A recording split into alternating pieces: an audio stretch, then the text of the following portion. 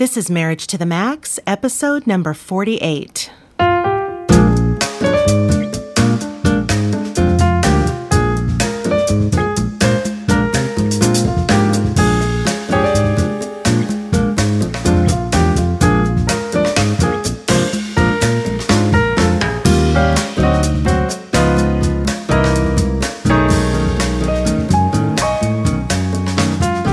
And welcome to another episode of Marriage to the Max. Hello. I'm your host, Kelly Hurst. And I'm Brett Hurst. And we're marriage educators and co-founders of Home Encouragement.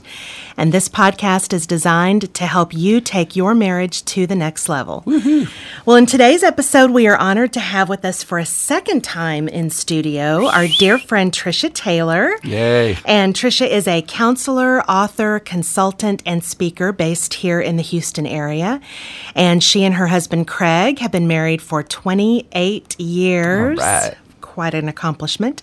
They have 2 young adult children, and so just like us, they are empty nesters, which we like to talk about a lot. Time for Mexican food. And in the past, we've talked to Trisha about anger, but today we're actually going to pick her wise brain about depression and how that can show up in marriage and how to manage it. But it will not be depressing. No, it won't. So once again, we welcome our sweet friend Trisha. It's great to be here. So glad you're here. Well, I pulled a couple of statistics to kick us off. And so according to the National Institute of Mental Health, there are 15 to 17 million American adults who are affected with a major depression in any given year. I think that is so conservative figure. I think it is, too. A different way to say that is that about 5% of all American adults at any given moment meet the clinical criteria for major depression. Right, well, exactly. And then another statistic, they put it kind of differently, showed that more than 1 out of every 10 adults will suffer a serious depression at some point in their lives, just based on different things. So depression is, a much more common occurrence than most of us want to admit, and yet we don't hear it talked about very much for some reason, especially in the church. And I kind of wonder what your thoughts are on why we seem to just kind of keep it in the shadows conversationally.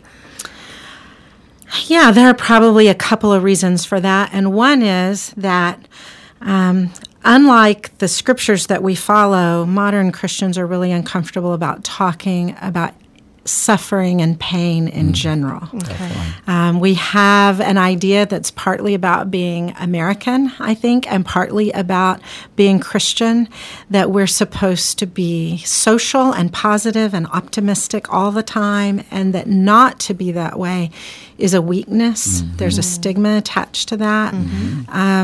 And a lot of us have bought into that idea. And so we don't talk about it. There is an expectation that, especially at church, we should be able to keep it together and put up a front that everything's okay. Well, and it's in our spiritual heritage, because even the disciples didn't want to talk about suffering and talk about the things that Christ was beginning to reveal to them about the coming suffering and dying to self. Yeah, we don't like to tell the truth about that. It's not exactly a cocktail party conversation. Hey, let me tell you how I'm suffering. Well, yeah, and when we're struggling with depression, we already feel terrible about ourselves. And then to talk about that we're depressed just makes us feel worse about ourselves. And we're afraid people will judge us. And to be honest, some people will judge us. There is still a stigma about depression in our culture, and especially in Christian culture. Yeah. And so that's hard. So Well, we need hopefully to- this episode will help people kind of break out of that a little bit. Yeah, I was just going to say, it sounds like we obviously need to create more and more safe forums for people to be real about this. I think we've come a long way, and I just hope we can keep going that direction. Well, I know there's obviously a lot to understand about depression, and I think one of the things that's important to distinguish is between, what you might call a major depression or maybe clinical depression, and maybe just kind of like life's transient sadness. Everyone feels sad from time to time. None of us get to go untouched by that. But how do you determine whether or not your own depression is something that you should seek professional help for? I would say that in order to understand it, from a clinical point of view, we want to look for two things. Is there a chronically depressed, sad mood that doesn't really lift? In other words, if I can cry and smile at the same time, I'm less likely to be clinically depressed. Okay. You know, if I can have bad days and good days, then I'm less likely to be experiencing a clinical depression. But if that depressed mood doesn't really lift, for 2 weeks or more, that's really concerning. I sometimes will ask people, if someone showed up at your door today with tickets to Hawaii and you were off work and your suitcase was packed, could you have a good time? And sometimes people will answer, I don't think I would even have the energy to get on the plane. Or who wants to go to Hawaii? You know, something like that is more concerning than if they say, well, sure, if I could get somewhere else, I could have a good time. You know, that kind of thing. If the depressed mood doesn't lift, or if there's a chronic, and the word is chronic, apathy or lack of interest. Depression doesn't always show up as sadness. Some people are not sad, but they chronically lack any kind of energy, motivation, interest in life. So either of those that are chronic for more than 2 weeks are a red flag.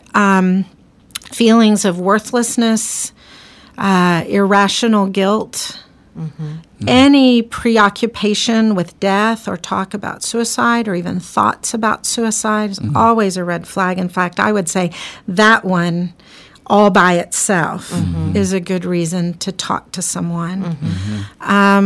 It's interesting. I'm sorry to interrupt, but it's interesting what you said a minute ago about the different manifestations of depression. Like you said, not everybody shows it through sadness. They can show it through apathy or other things.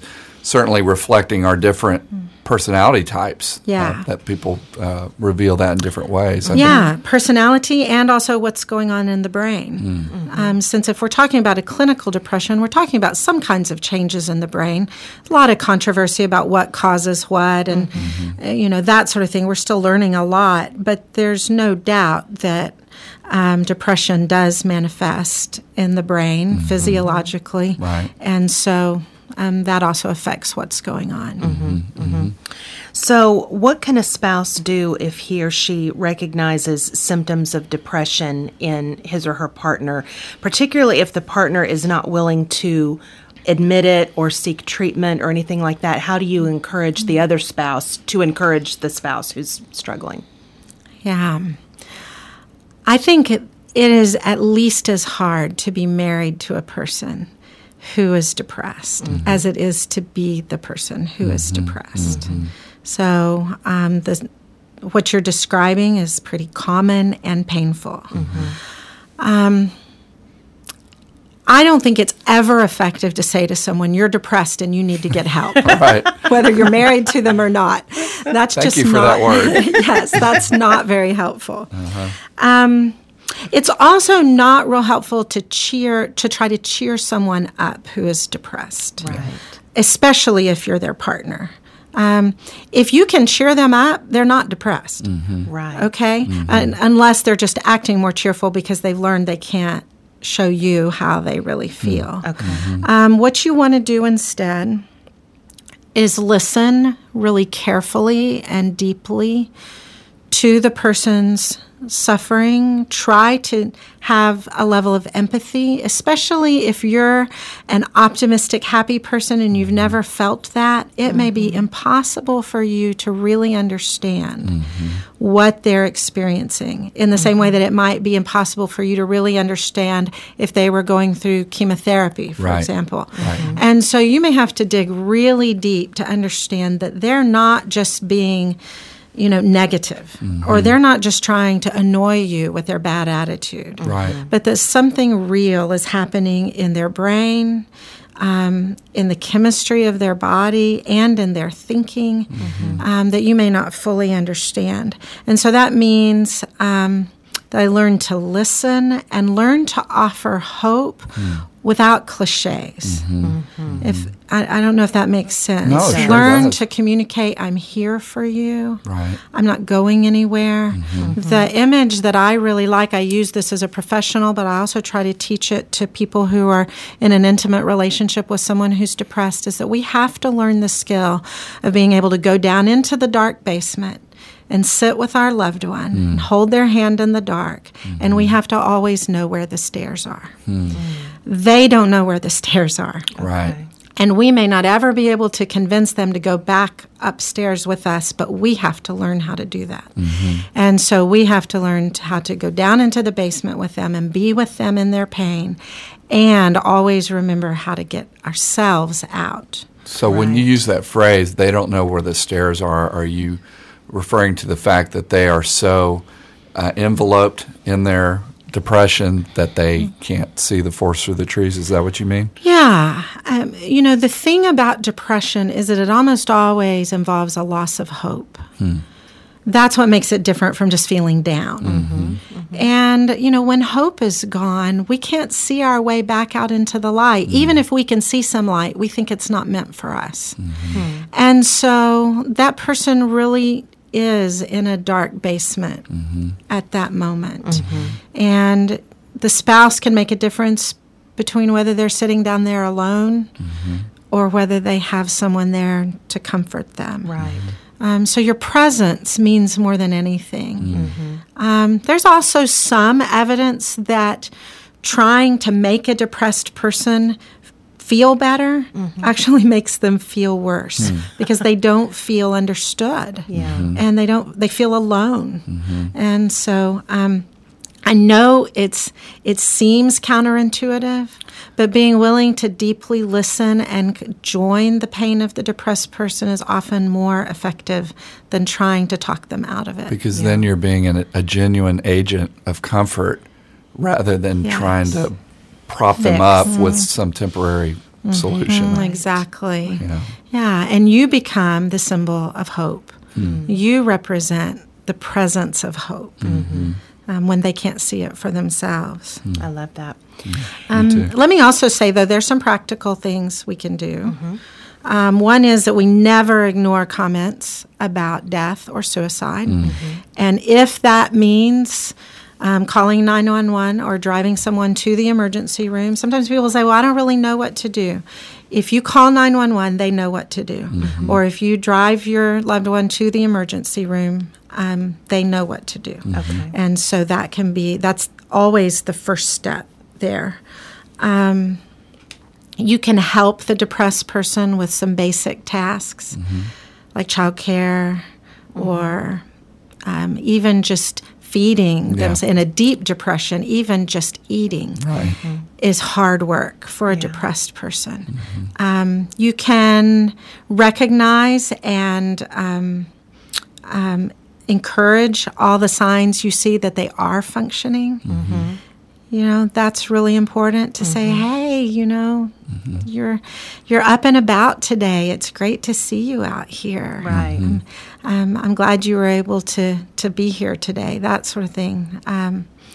To help with doctor's appointments. For a depressed person, they may be saying, I'm not willing to get help, but what they may also be saying is, that sounds so overwhelming to me, I would not even know where to start. Right. And so a spouse can certainly get some names, get some phone numbers, help do some of that preliminary research, help a person make the phone call. Or so many of us, therapists and even doctors will take email appointments,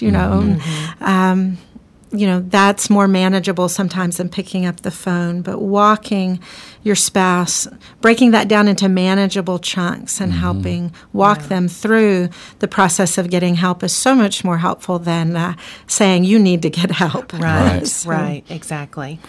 Well, you're listening to Marriage to the Max.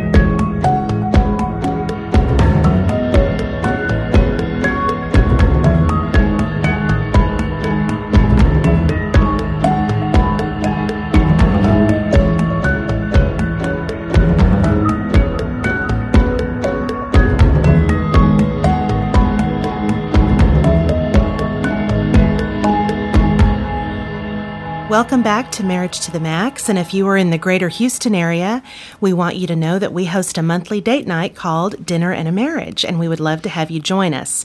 So visit our website at dinnerandamarriage.org to find out more details.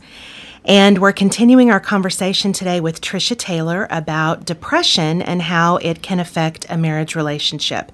And before the break, Trisha, we were talking about how a couple can sort of manage a spouse's depression together and practice being present and, empathy and even helping with certain practical steps.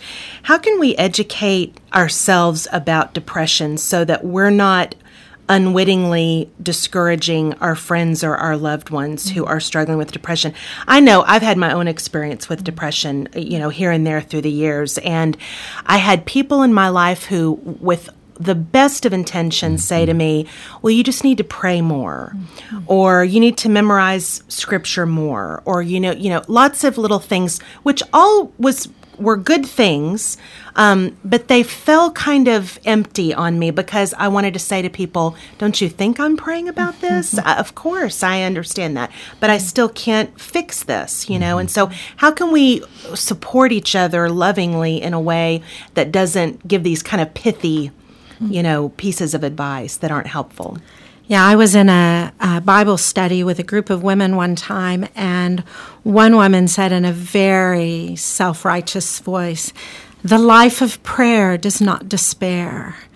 And I thought, there are 15 other women in this room, and you have no idea what they're going through. Right. And you just shut down every one of them. The idea that anyone in this room will have the freedom to say, this is what I'm going through. Just the possibility of that just went out the window. So you've done the opposite of what we were talking about earlier, which is creating a safe forum, a safe place to process. So as important as it is to know how to talk to a person who is depressed, I'm more concerned about what we say when we think no one around us is struggling with that. Does that make sense? Yes. Because we right. say things just off the top of our heads. We may say something, well, I don't know what people get depressed about because, Right. and everyone listening just drew the conclusion it's not okay to tell you how I feel. Right.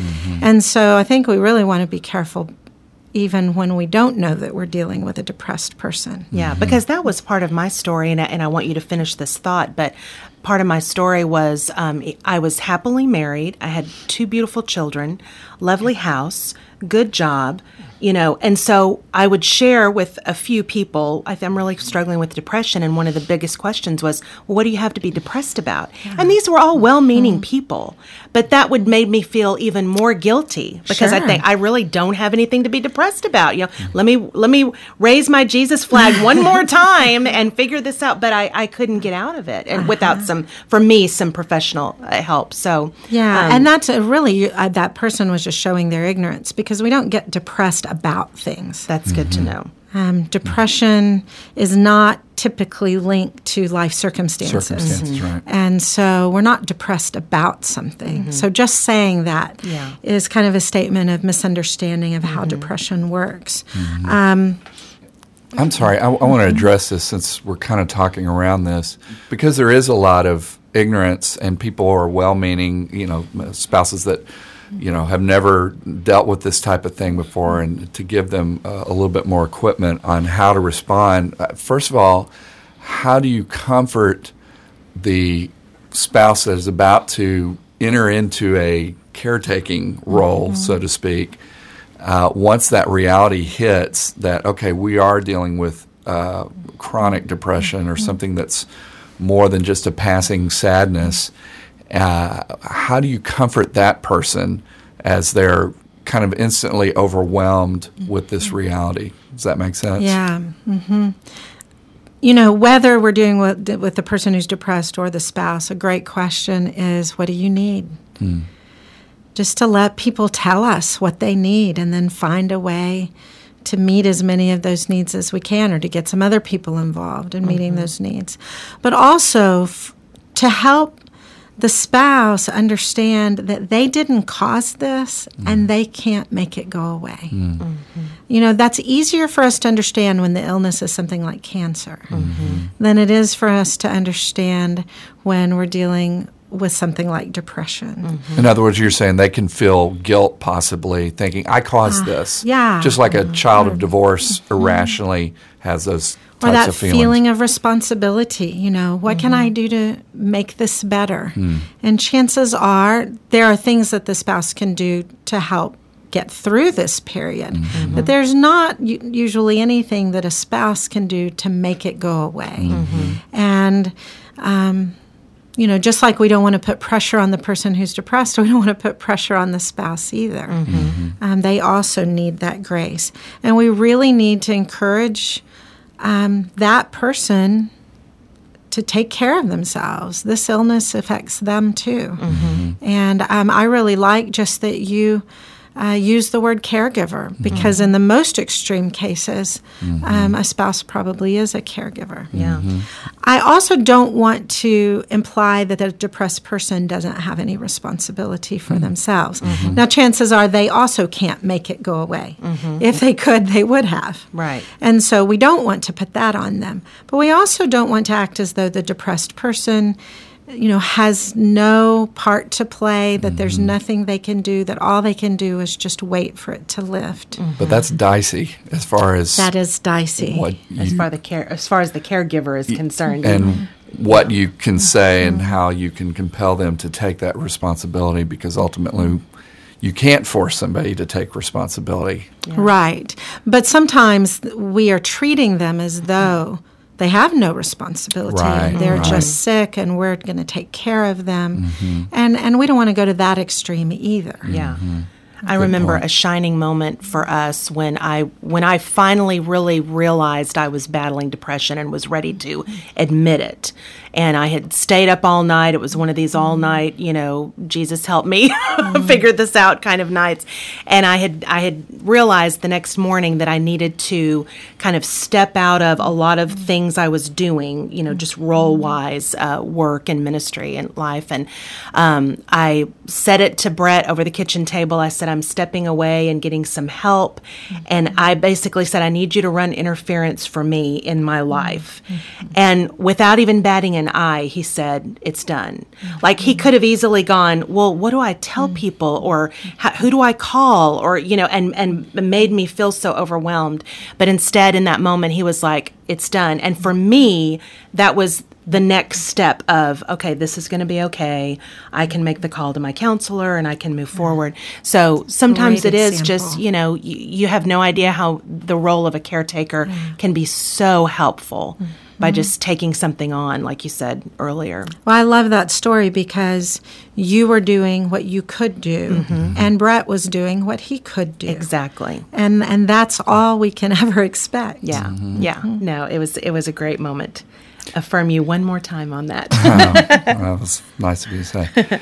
Back to giving encouragement to the caretaker, because we just encounter this all the time, and I know you do in your practice, where obviously the depressed person is overwhelmed by depression, but the caretaker being overwhelmed, like, what do I'm so ill-equipped, you know, to do this, and also the despair for a caretaker to say, is there any hope for us, for my marriage, for my spouse and everything? You know, I know there's no blanket message of hope to give, but what would you say to encourage a new caretaker in this situation? I think it's helpful to remember that depression tends to be cyclical. So however bad it is today, it's likely to be better tomorrow. Not literally tomorrow, but in the future. I think that's helpful. I also think that a caregiver needs to be really careful not to just see this as my spouse's problem. But that this is something that is happening for both of us. We said for sickness and in health, in sickness and in health, and this is one of those times. At the same time, just like all the negative emotions, sometimes depression is signaling that there is something wrong beyond just the chemistry of the brain, that there's something wrong in a relationship. And often the caregiver doesn't want to look at that. They want to say, no, this is all in my spouse, as though I'm just a neutral bystander. But sometimes something is wrong in the life we're living that needs to be addressed. And to have the courage to take some responsibility for that.